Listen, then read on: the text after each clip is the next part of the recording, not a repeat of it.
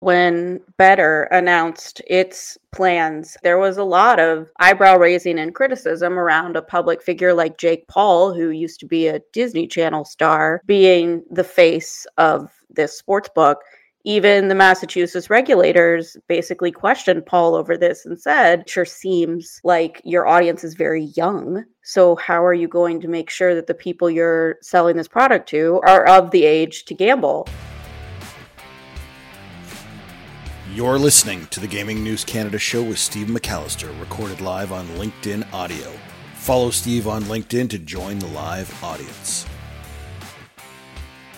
Good afternoon, everybody. Welcome back to LinkedIn Audio and the Gaming News Canada show presented by Osler, Hoskin and Harcourt LLP. It is Thursday, April 20th. We have lots to discuss as always this week. I want to welcome back our regular contributors, Amanda Brewer from Kindred Group, Chris Abbott back from vacation from Botanical Canada. As always, Mark Silver, Mike Day, and Gavin Roth from Parlay Media Group. Jessica Wellman, who's been on the show before, the editor of SBC America. She's going to join us in a few minutes, and we're going to talk about a couple of stories happening on both sides of the border this week. But first of all, we want to welcome Aidan Brain, the Vice President of Conference Production for the Americas at SBC.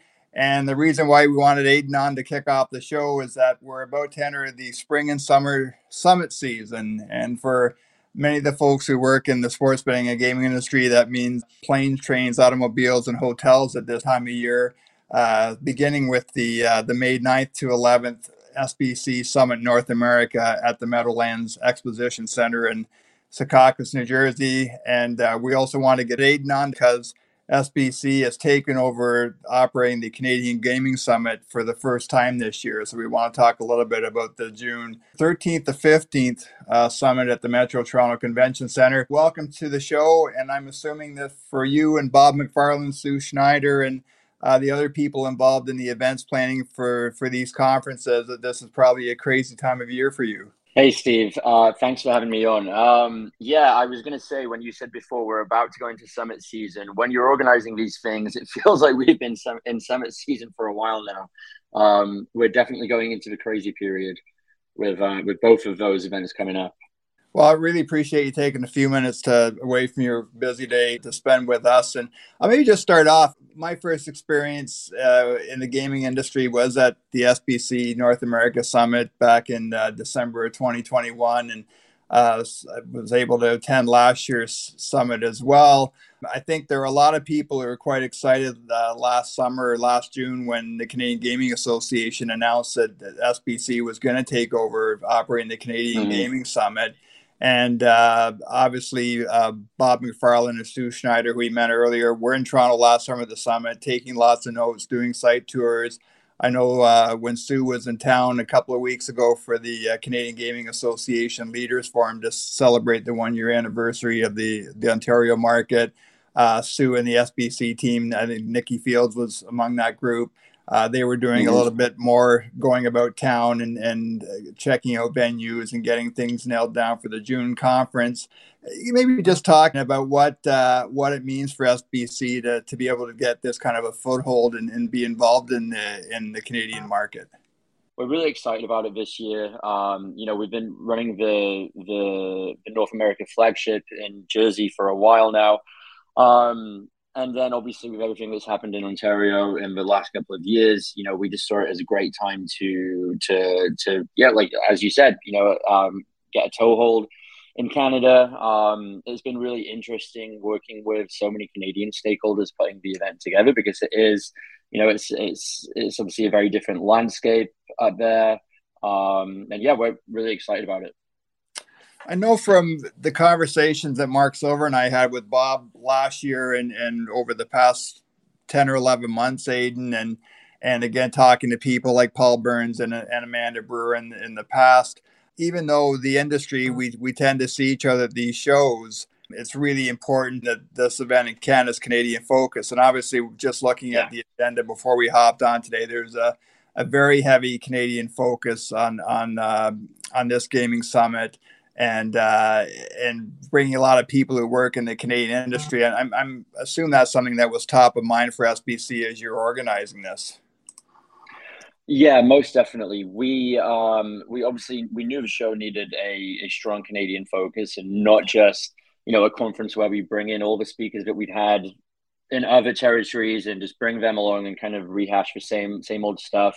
We again, yeah, we knew it had to be really Canadian focused. And I think another major thing that I had in mind whilst putting the content together this year was making sure that it is Canadian focused and not just Ontario focused. I think that's a major thing that you'll hopefully see in the agenda this year. That we have folks in from the other provinces too, to be part of the content and to talk about their models, their perspectives on the industry. So yeah, that was always front of mind, as you say. Yeah, to that point, Aidan, the Ryan McCarthy from the British Columbia Lottery Corporation on, I think, the Wednesday of the summit is going to talk about Mm-hmm. a case study on advertising and responsible gambling. There's going to be a panel that includes Paul Burns from the CGA and Troy Ross on kind of the rollout of regulated gaming across the country since Bill C-218 Mm-hmm. was passed almost 2 years ago now. There's going to be one of the panels that I'm keen to listen in on is one of collaboration between teams, leagues, and sports books in Canada. And I think Aubrey Levy from the Scores involved in that one, along with Owen Welsh from the Canadian Football League. Yeah. I'm really looking forward to the panel that I'm going to be moderating uh, about the intersection of sports betting and content, and Chris Abbott's going to be part of that, along with Megan Chayka, Jared Beaver from Bet99, and Connor Murray from FanDuel. So a lot of Canadian voices in these panels, and as you mentioned, it's Yeah. not just Ontario focus. It's going to span the entire country. Right. Yeah. Exactly. I mean, a lot is happening in Ontario, so that is a big part of the content. iGaming Ontario, AGCO, OLG, all represented on a lot of panels. But yeah, BCLC as well, AGLC. We're hopefully bringing SIGA on board, Lotto Quebec, and so on. So yeah, it's I like to think that almost everybody is represented. So I'm really looking forward to that aspect of it.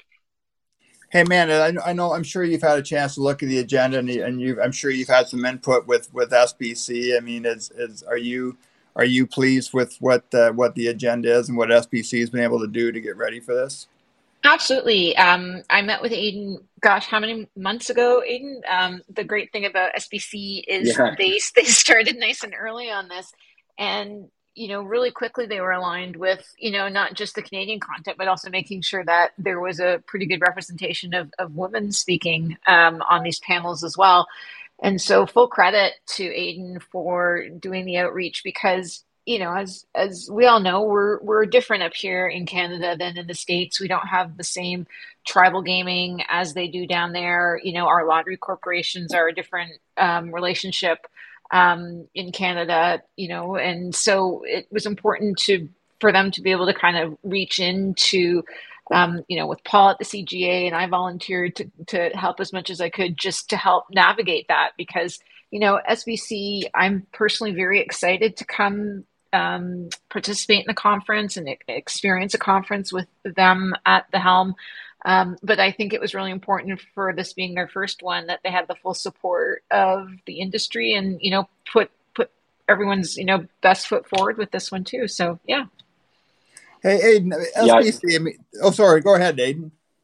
I was just going to echo what Amanda said, and kind of thank her as well, because as she said, Amanda and Paul have been extremely helpful, especially when I was first kind of getting to grips with the agenda and with the landscape in the Canadian industry. It was crucial to have them. So thank you. The other question I wanted to ask Aiden, or point I wanted to make, is that there is, these summits just aren't about the panels and sitting and listening to people talk. I think that SBC, there are some really neat twists, and there are lots of networking opportunities, and there's a little bit of fun. I remember my first SBC summit, and seeing the donuts on a stick in the mornings and ice cream sandwiches in the afternoon. And I think that year I just missed SBC had booked the football stadium, the home of the Jets and the Giants, for an evening, and had a party on the field where the attendees could kick field goals. Now, maybe just can you maybe give us a sneak peek of some of the fun things that you might be doing in Toronto? Oh yeah, so as you mentioned, I think that is kind of the SBC special sauce. You know, the content is great, the networking and the expo is great. But we really make sure that the networking and the activities, that there's something for everybody, and that, like you said, it's just a lot of fun. So, you know, we have a couple of really great networking parties planned at some really cool venues in Toronto. You know, we have breakfasts planned on different days of the show. There's the Global Gaming Women Meetup. There's the First Nations breakfast on a Thursday. So we really wanted to make sure there was something for everybody when it comes to the fun side of the event. I did want to spend a couple of minutes before we let you go, Aidan, on the SBC Summit North America. May 9th to 11th at the Meadowlands. And again, there will be some Canadian content at the conference. Mm-hmm. There is going to be a panel on the Ontario iGaming landscape with that's going to be moderated by Paul Burns from the CGA and with Dave Pridmore from OLG, Bruce Coghill from Rush Street Interactive, the COO of the Alcohol and Gaming Commission of Ontario, Dave Phillips, and Jeff Zacconi from Covers. And then among the keynote presentations, it's going to be Johnny Aiken, the CEO of PointsBet USA. So given some of the buzz around PointsBet right now, I'm sure Johnny will get some questions about that, and we're going to get into that a little bit later in the hour.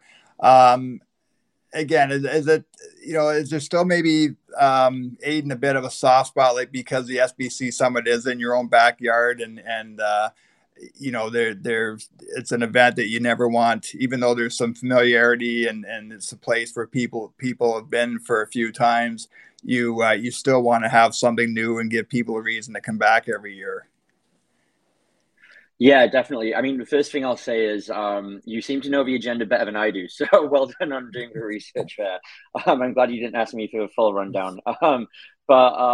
Yeah, you know, like you said, it's in my backyard. I'm here in New York, so it's just the Meadowlands is just across the river from me. So I appreciate that aspect. The commute will be easy. But yeah, even though it's getting to be an event that is on everybody's calendar year in, year out, especially, you know, since post pandemic. But every year we still do want to bring something new. So again, there's some really awesome networking parties happening. Most of those will be, again, just across the Hudson in Manhattan, some really cool venues. And then the content this year, I think, is better than it ever has been. The leaders stage is just packed with really great keynotes. Johnny being one of them, as you mentioned. And yeah, I think it's just, you know, it's going from strength to strength year in, year out. More and more people add it to their calendar. And I think we've just been able to get it done earlier every year as well, because there's not so much, okay, can you make it next year? Kind of negotiations with speakers and attendees is kind of already on their calendar. It's you know, one of the annual industry gatherings. So yeah, it's really going to be great. And it's in, wow, just over 3 weeks. So yeah, exciting times. Hey man, I want to bring you in here for a second. I'll maybe get Jessica Wellman too. I like to raise this only because a lot of people, whether they're listening here on LinkedIn Audio or they're reading the newsletter, there are a lot of people that are still new to this industry, and I always like to ask people like yourself and Jessica and Aidan what advice they would give to people attending the conference for the first time.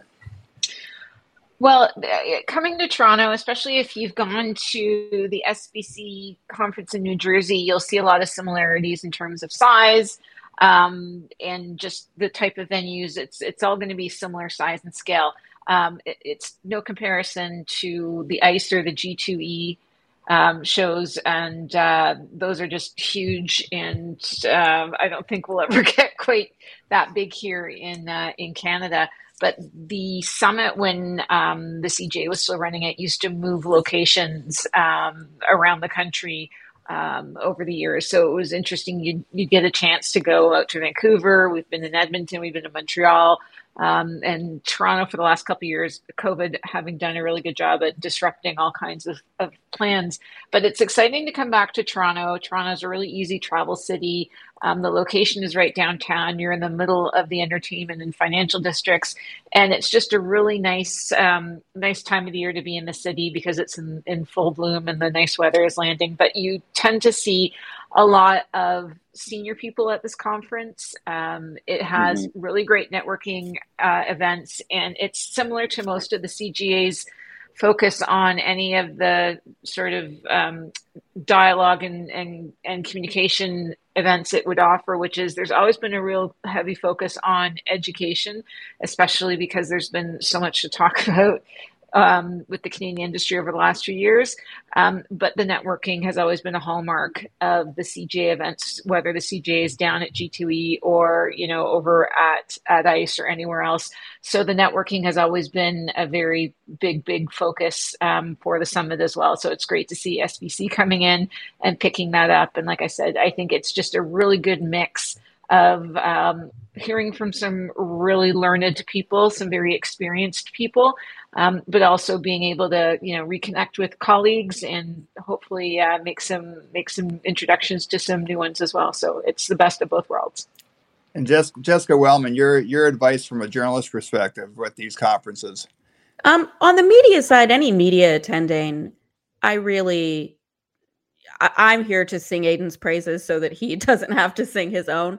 The conference content is so good. And there's always really thoughtful insights coming out and generally some breaking news as well that I would make time to go to panels, especially because pretty much after any panel, the people are up there long enough that you can, grab them and grab their card and make plans to talk to them at another time. My other big thing for media and just anyone attending, don't totally jam pack your schedule just back to back to back, because some of the best conversations you have are the ones where you're just making your way from the stage back to your booth or one stage to another and running into someone and making a connection. And I think to fully make the most of our conferences, you want to create some time to have those opportunities happen and not always be just going immediately from one location to the next location to the next location. Chris Abbott, any gaps to fill there?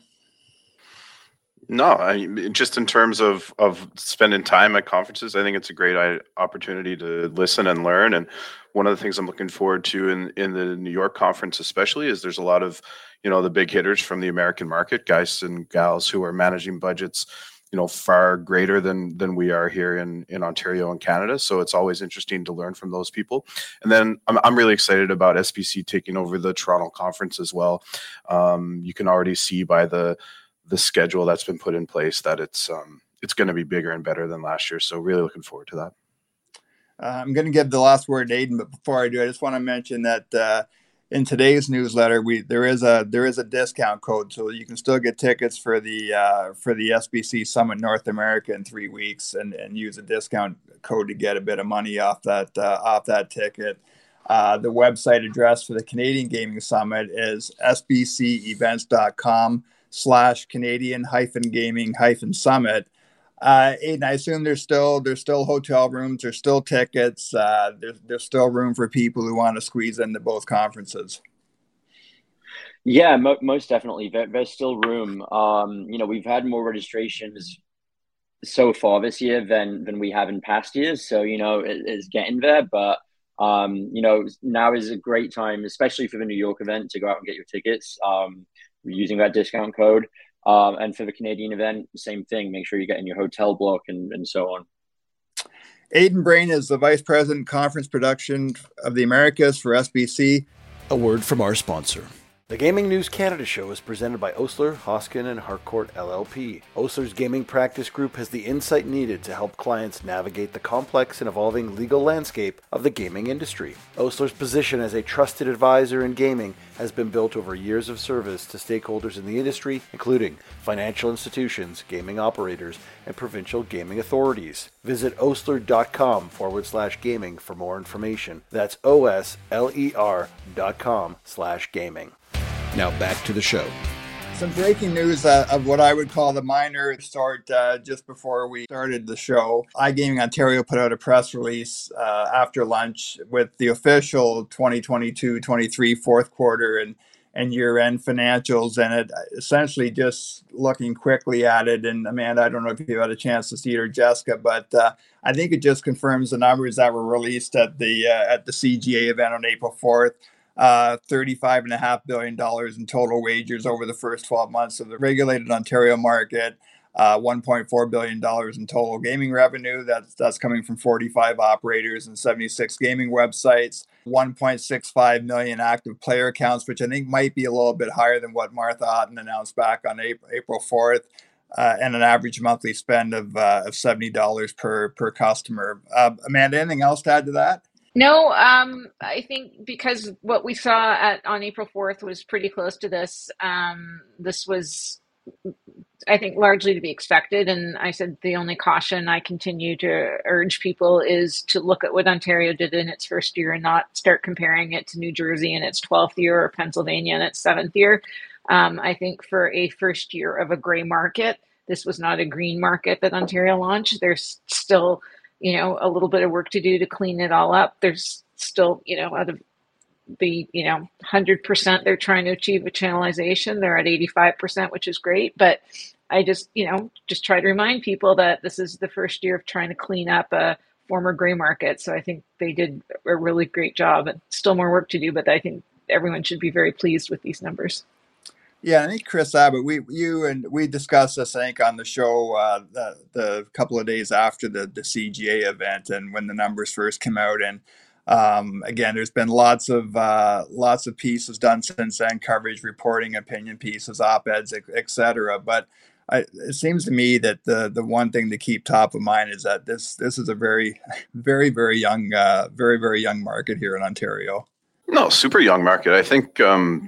By all accounts, this is impressive through the first year. 1.65 million player accounts. We talked about it before. We probably presume that the average is between 2 and 3 per person. So that's still a lot of people playing in the regulated market here. These numbers don't include ProLine Plus and the OLG products. So there's more people and more money again. I think it's encouraging too if you're either an operator or a watcher of the money going into government coffers, or what can be done in good news in terms of this market. Whether it's, again, we talked about it before, but employment opportunities, people who own creative and marketing agencies are doing very well. That this doesn't take into account all of those benefits as well. So I think it's encouraging. The growth quarter over quarter is impressive, to say the least. And I'll echo what Amanda says, that if you look at this in 7 years or 15 years or whatever it is, you've probably got a tidy little industry going here. We asked Jessica Wellman to join us today because a story came out yesterday morning, and I will say when the news came out last week from AGCO about proposed rule changes to sports betting advertising as it relates to the use of athletes and celebrities, that was a catalyst last week for two of the biggest, most engaged newsletters we've had yet at Gaming News Canada, and far and away the most engaged podcast we've had since we launched this podcast last fall. And not so coincidentally, announcement came out yesterday morning from the NFL, but this a coalition of a bunch of leagues. I'll just quickly name them off: the NFL, the NBA, the NHL, Major League Baseball, the WNBA, NASCAR, and MLS. They've joined forces with NBC, Universal, and Fox on what they're calling the Coalition for Responsible Sports Betting Advertising. And I guess, Jessica, maybe I'll just start off with you, and just seeing some of the stuff on Twitter yesterday. There's a little bit of skepticism and cynicism around this announcement, and whether this is a PR exercise, and how serious this coalition is, and being an advocate or being a watchdog over sports betting advertising and responsible gambling messaging. But I'd love to get your thoughts on it. Sure. I get where people are coming from with this, because I think several people were critical when the AGA re-upped its marketing code of conduct just a few weeks ago, that this feels like somewhat of an empty gesture. So why would this be any different? I think for me, the big difference is in the optics of it all. With the AGA, that's the lobbying organization, and that's sportsbooks operators saying, "Hey, trust us. We'll be sure to market correctly." But to an outside observer, the fact that these people who are a step removed from the sportsbooks themselves, the leagues, the media outlets, are saying, "Hey, we're going to keep an eye on this."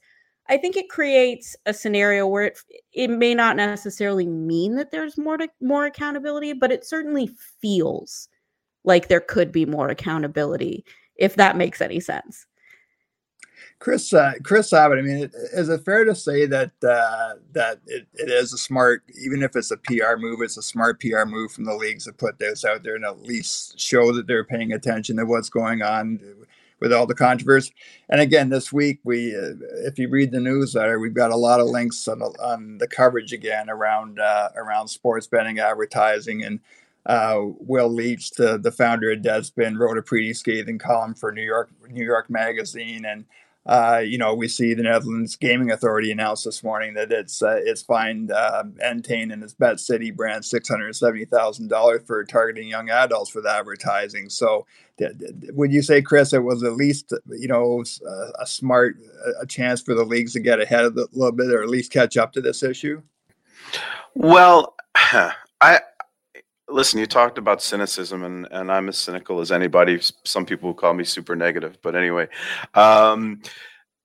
Jessica makes a point in what she said about the leagues and media companies being separated from gambling operators, and that separation is very, very thin, because there's a lot of money being funneled from gaming operators to leagues and media companies. So I think, yes, it's a PR move. Do I think that it's really going to change much in the way that those relationships sit? No, not at all, because it's symbiotic. The leagues and media need the gaming operators as much as the gaming operators need the leagues and media.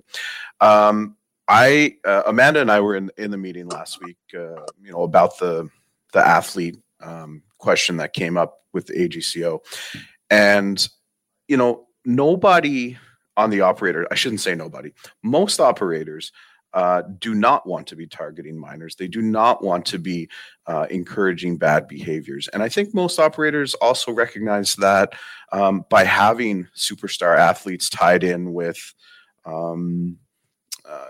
messaging, that it could be a bit ambiguous. So I think we're all on the right path here. I think finding some guardrails and finding the right mix, whether it's only in responsible gaming messaging or only in just brand with no product involvement, right?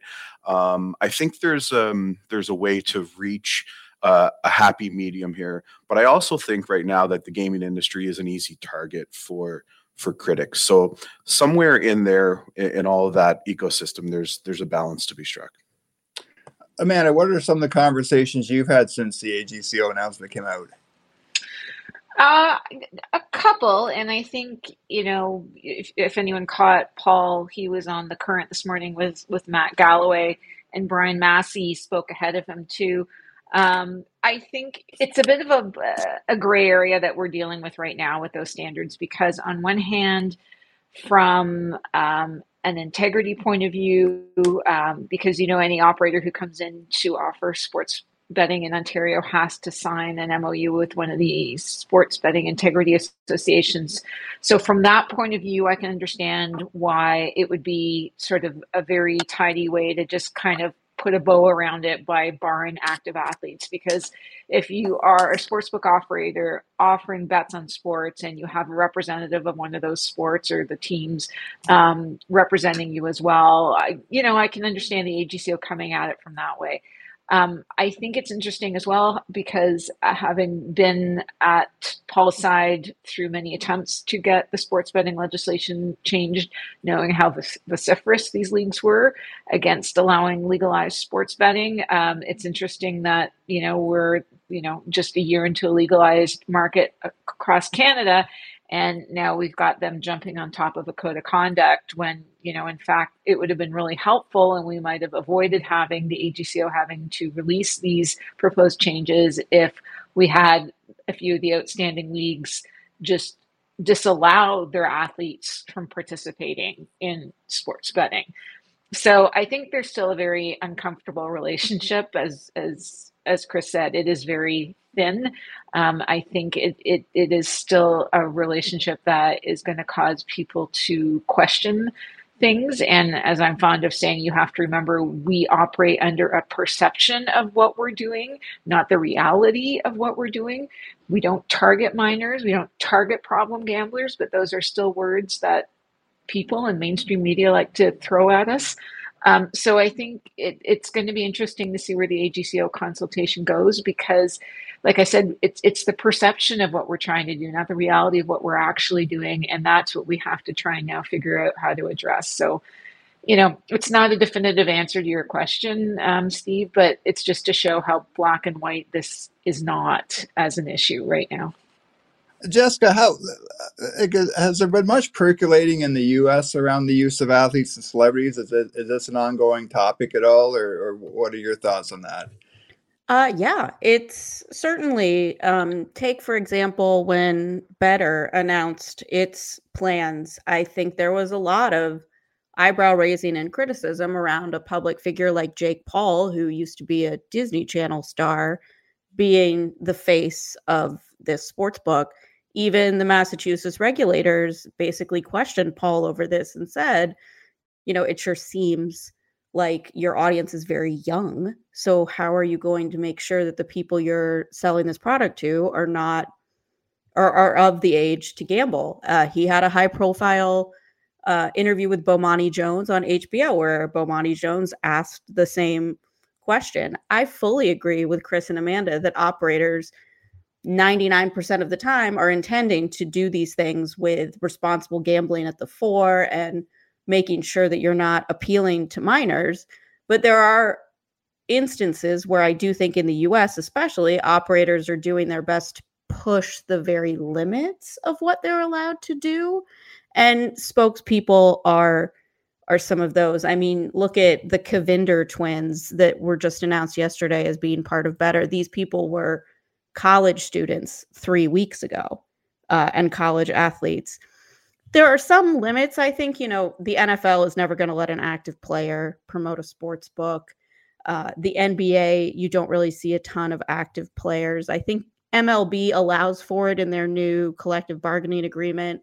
And I believe the NHL has something similar. But I think now that, especially with players' unions, it's just tough here to get too many all that involved because of various CBAs in place with the leagues.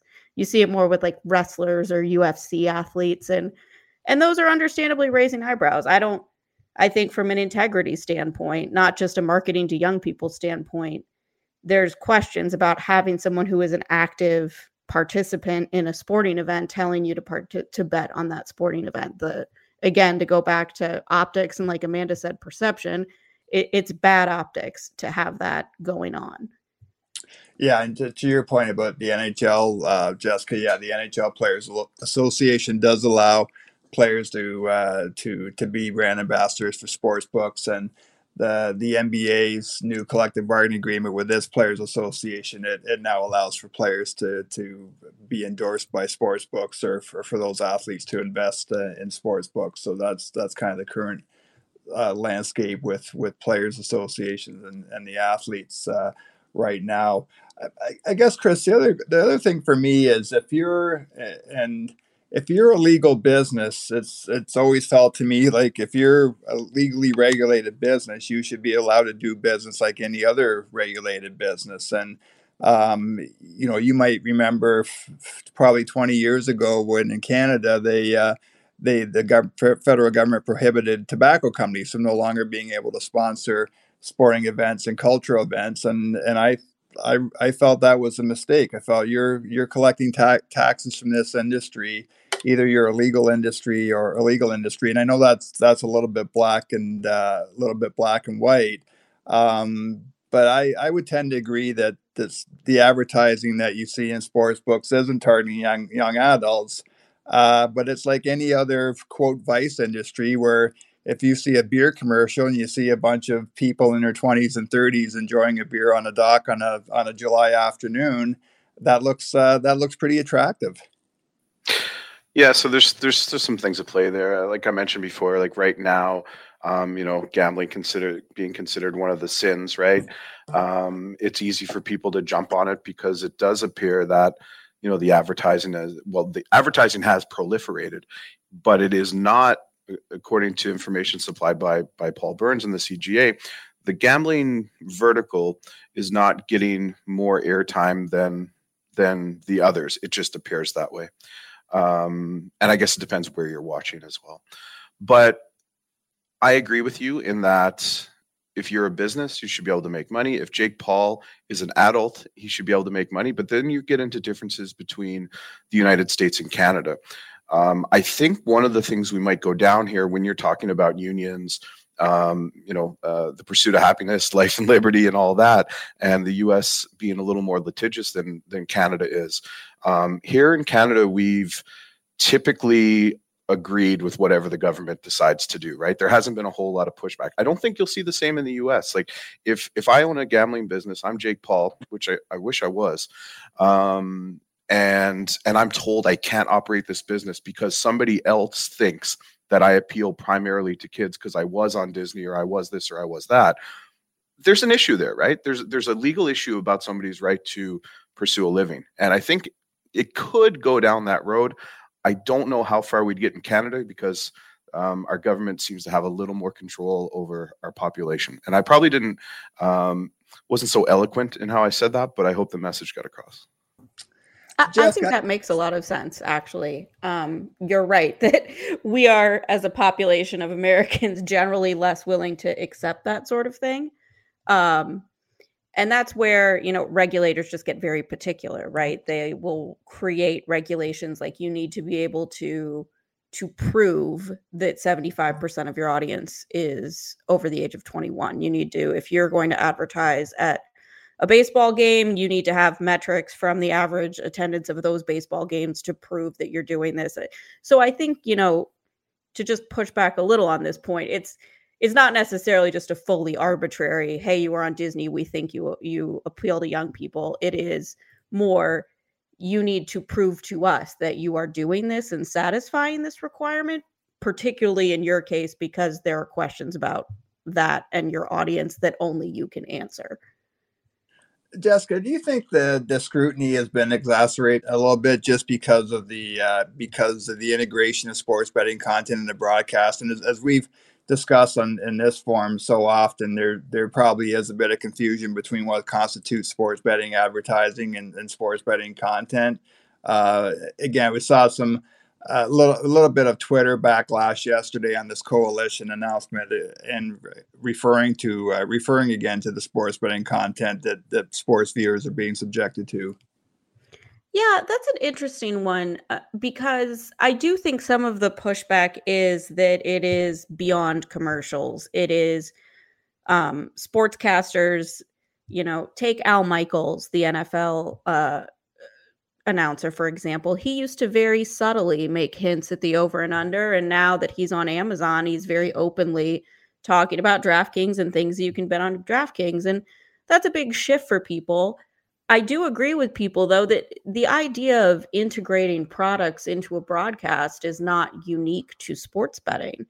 Everything I watch, if it's Top Chef, if it's my local news, if it's, a reality TV show, even in movies, you see product integration in what we're doing. So to go back to Chris's point and your point, why would sports betting be different than any other product and take advantage of the way that marketing works nowadays? It is an age-restricted product, but again, there are measures in place on these. The leagues have limits. NFL is like, I believe it's one commercial per half and then one at halftime. And integrations on networks like Bally's are limited to certain numbers of integrations in a segment. So there is self-policing around this. I don't think it runs as rampant as people necessarily think it does. I think it's just for lay people, especially in a new state, it just, when you add in integrations, commercials, out of home billboard advertising, every podcast related to sports having advertising in it, if all of them are limiting themselves, you're still hearing about it pretty consistently, even if you want to avoid it. There's also, Amanda, there's an economic reality to this whole issue too, where we came out of a pandemic and media networks were looking for dollars. Athletes, musicians, actors are always looking for endorsement deals and a chance to make more money outside of their day job. And again, sports books were willing to write those checks. So it's pretty hard to ignore that factor as well. Well, on one hand, I'm going to use Unibet. So we've managed to successfully air TV ads using an actor who's not a brand name, who's not even well known, but who is an actor that we've hired to play a character that wouldn't be mistaken for anyone under the age of 25. And he doesn't really influence anyone. Well, let me pull back, any minors, because he's a completely unrecognizable figure. So I really take exception to the whole notion that all of a sudden advertising is going to dry up. I like, there's a whole bunch of operators in this market who can't afford TV ads and can't afford to pay high-powered, high-priced celebrities or athletes to star in their campaigns. So, I mean, at the very worst, maybe you're going to have to put Walter White in your ads instead of Jesse Pinkman. There are ways around this. And I think people have really just, blown by all the options as they've rushed to hurl themselves over the other side of the cliff. There's certainly a whole bunch of operators that are advertising in this market without using, name brand celebrities. So it is possible. I don't think the advertising is going to dry up. I also think it's one of the thornier issues that the AGCO hasn't completely thought out because, as Jessica was saying, as Chris and I were discussing last week, I mean, who is going to be the arbiter of who appeals to a minor? Who is going to be the arbiter of, eyeballing someone's social media following and deciding that more than a majority of their followers are minors? I don't even think we want to contemplate that being a reality. That's going to be so horribly, egregiously difficult to police. And somebody is going to have to be the arbiter of what is compliant and what isn't. So I'm hoping the AGCO will be a little more lenient on that. Because I think that one is just going to just open up a whole can of worms. Gavin Roth, do you want to get in here? Yeah, just a brief comment, and don't know if you could hear me well, but I think we are going to see, it's going to be a misreading, I think, because we are going to see, in my view, advertising taper off, and I think a lot of people will rush to think it's because of these regulations, and I agree with Amanda. It's not going to be because of this. I think it's just going to be the natural course of, we've had an arms race for a year and people can't sustain that level. So I think you're going to see, a shift to more digital and more tactical and maybe even event marketing strategies and not as much of a reliance on traditional broadcasts. So, I think get ready for some reduction on TV, but for different reasons than I think people may think. Chris Abbott, do you want to add anything to that? No, I agree with Gavin. I mean, it's something we've spoken about. It is unsustainable, the amount of money that's being spent from top to bottom. It's I've said here before that everyone's making money except the operators for the most part because of the money that's going out the door to try to acquire players. So yes, I think that was coming anyhow. In fact, I think we've seen it a little bit already. Unless I'm numb to it, because it's my whole life. I don't feel like I see as much gambling advertising as I did 6 months ago. But I would agree. I think it's unsustainable to spend that amount of money over and over and over. We are seeing a pushback, so I think there's maybe on behalf of the broadcasters, and I think Jessica was mentioning it. Some have already put limitations in. I think it would behoove others to do the same. Because there does need to strike a balance. Coming from the industry, we can't just say, hey, this is what we're doing and you're going to like it. If there is pushback from whether it's government, public opinion, whatever, that needs to be listened to, because overall, if we don't strike a balance, then you look down the road and you end up like tobacco, where I can't even see the cigarettes in the store that I want to buy. So you have to play together in the sandbox, and I think we'll get there. Like I said earlier, I think there needs to be just a few more guardrails and a little more understanding between all parties, and I think we'll get there. We're still new. We just talked about this. We just finished the first year. We were very quick to put together a framework just to get out the gate, and now comes some time for adjustment. Nick Solsky from PointsBet Canada joined us, and Nick surprisingly has an opinion on this. Surprisingly, thanks, Steve. Sorry that I'm late, everybody. I've been enjoying the last bit of the conversation. I think that I agree. Obviously, I agree with a lot of the things Amanda and Chris have been talking about, and same with Gavin. But I do think that when it comes to this market, I think the active athlete reality is really the primary focus. I think the celebrity one is going to be a lot tougher. It's going to be a lot tougher to get a handle of, especially all of the ancillary ways that can be applied, whether it's through television segments within one of the two media companies, obviously the social media influencer. That's a very big gray area. I apologize if you guys have already commented on this earlier.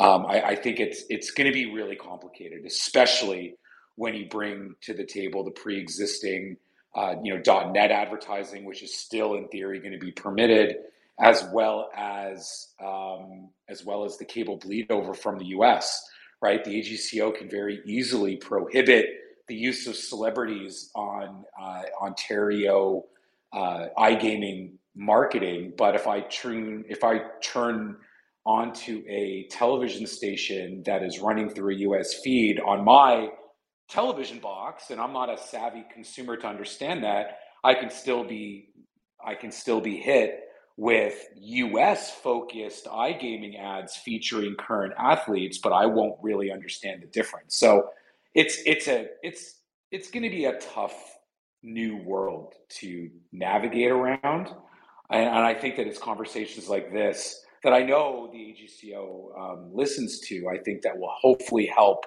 shine a light on how the final regulation actually gets crafted.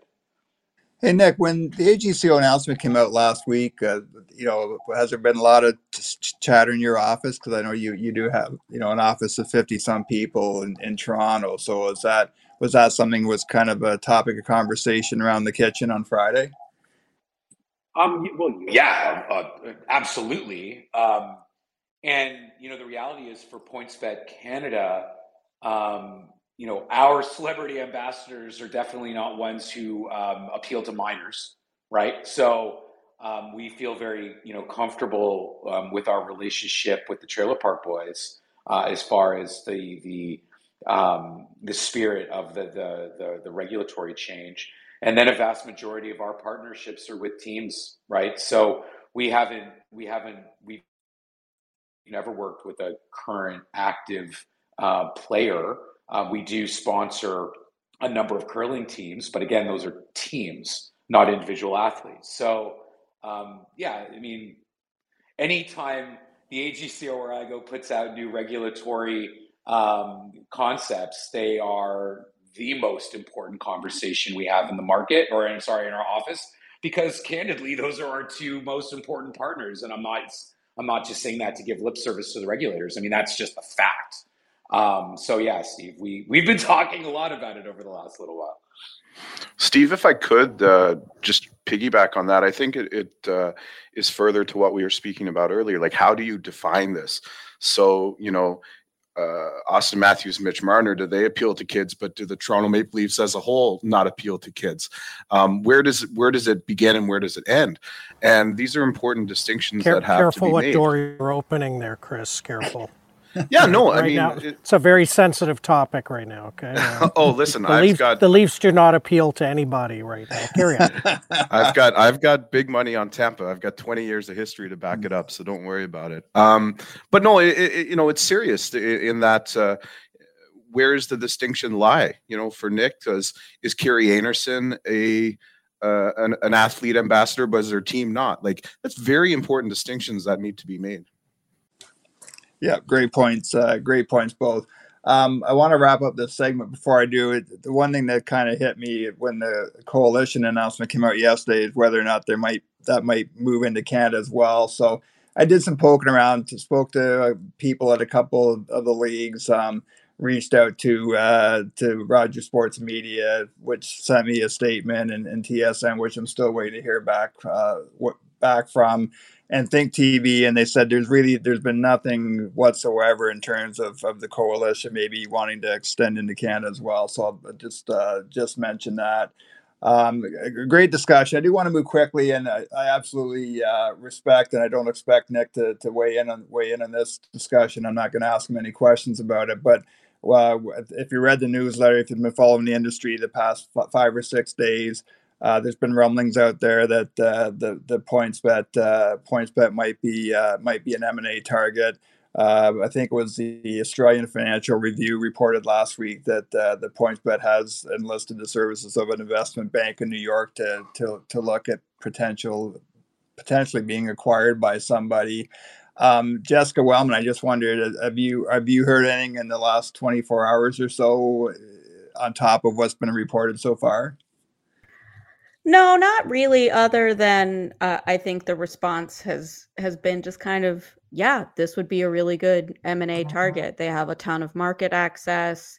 The technology is certainly worthwhile. That everything in this story that is really just a rumor does add up, at least, and make sense. Yeah, and I think one thing I will say is I did reach out to Chris Grove and Benji Cherniak, who really know this market inside and out, and they echoed your comments, Jessica, that if you were a sportsbook out there looking to acquire another sportsbook, PointsBet makes a lot of sense because they tick off a lot of boxes. I mean, Benji mentioned. A well-run organization, good. They've got their own technology, strong trading and modeling teams, and as Benji said, it's an attractive asset. And Amanda Brewer, I think that consolidation, that's something that we've talked about on this forum going back to the days of Clubhouse when we first started writing this newsletter, and that we knew in a highly competitive market that there will be consolidation at some point. Well, it's been something that's been ongoing in this industry for a very long time. I mean, Leo Vegas was just acquired by the Entain Group, I want to say. If you look at where William Hill is now, I mean, some of them have changed hands a number of times. FanDuel's part of Flutter. You look at how Flutter was once PokerStars. So, this industry since the beginning has been one of consolidation and M&A deals. So, I'm in no position to speculate. I think PointsBet has a super strong brand, and I think it's a really fabulous company, and I hope it all works out however it's supposed to work out. But yeah, it's just the nature of this business right now, especially with any of the brands that came over to the US. That expansion into North America is not for the faint of heart. It's very competitive, and sometimes the quickest path to profitability is combining forces with another operator. So yeah, we'll see what happens.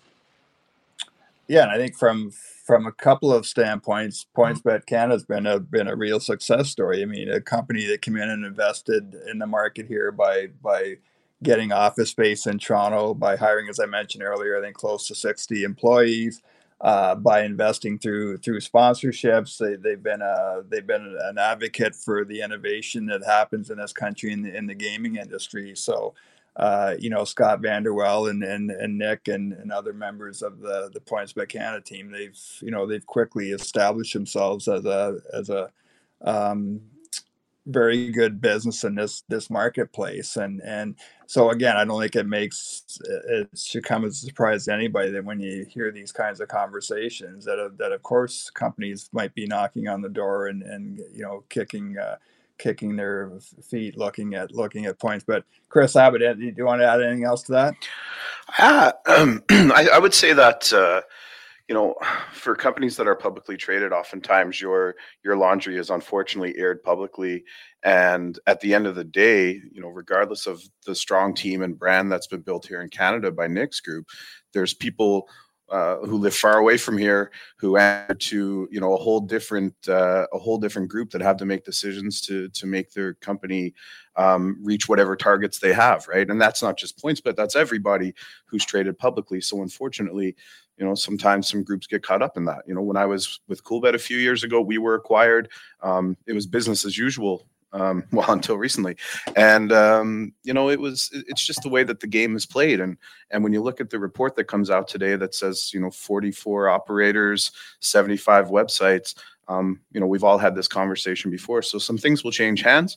But I'll echo what Amanda said, and it's such a strong brand that I don't think making any changes at the ground level, no matter who owns at the end of the day, makes that much sense to me as an outsider. Hey, Nick, I'm not going to ask you for what you know about this, but I given the conversation that we just had in the comments from Jessica, Amanda, and Chris, myself, I do want to give you an opportunity to say something if you want to. No, I mean, Steve, I appreciate you not asking me the question, but the reality is rumors and gossip in the iGaming industry is nothing new, right? So it's rumors and gossip. So I think at the end of the day, I appreciate all the nice words gave about the business that we tried to build up here. A great team, it's a great about the run that we took here, and we have a great technology platform, right? So again, it'll be interesting to see how the whole market dynamic shakes out, not just from a PointsBet perspective, but from all of the operators, right? Because as we know, consolidation is definitely not something that that word has definitely not been a whisper, right? So again, I think Jessica nailed it, right? Rumors and gossip are nothing new for this. Thanks for that, Nick. Before we wrap up, I just want to mention that if you're not a paid subscriber to the newsletter, we had a couple of cool stories today in the newsletter. Ryan Reynolds, who seems to be everywhere these days, was introduced on Tuesday, I believe, as an investor in Nuvei, which is a Canadian fintech company out of Montreal that's a Canadian Gaming Association member. So Reynolds did the rounds, and I guess this is probably how he's filling his time before he buys the Ottawa Senators along with another group. Still waiting. If you didn't see it, Gateway Casinos had to shut down their 14 casinos across Ontario this week because of a cyber attack. So last we heard they were still trying to get that fixed and be able to open those casinos back up. A little bit of news from Rivalry yesterday. They've done a brand ambassador deal with an influencer called Mohan Launders Govindasamy, and that's tied to, I think, a CS:GO gaming initiative and a news channel. So we found that to be of interest. A lot of people on the move. It's probably maybe my favorite section of the week to write in the newsletter, aside from reporting we do with Gaming News Canada, is just people moving in the industry. So while we have the chance, we do want to congratulate Greg Kirstein at PaySafe, who's been promoted to the general manager of iGaming North America at PaySafe. That was announced this week. So congratulations to Greg. Let's wrap it up there. Great conversation as always this week. Aiden Brain from SBC Americas, we thank you. Jessica Wellman, we know you check into LinkedIn Audio from time to time, so really appreciate you getting up here on stage with the rest of us today and lending us your expertise and experience. And we're really looking forward to seeing you in 3 weeks in New Jersey. Yeah, it's going to be a fun time. And also Chris Abbott and Amanda Brewer and Nick Solsky for being here as usual. Gavin Roth, thanks for hopping in. If you this is your first timer, we do these LinkedIn audio shows every Thursday afternoon from 2 to 3. We produce a podcast from it, the Gaming News Canada show, presented by Osler, Hoskin, and Harcourt. That usually comes out over the weekend, so please keep your eye out for the podcast. Thanks everybody for joining us. Have a safe rest of the week and enjoy your weekend, and we will see you here next Thursday. Take care, everyone. Thank you for listening to the Gaming News Canada show. Sign up for our newsletter at gamingnewscanada.ca. Follow Steve McAllister on LinkedIn to join the live audience. Message Steve if you're interested in being a sponsor or featured guest.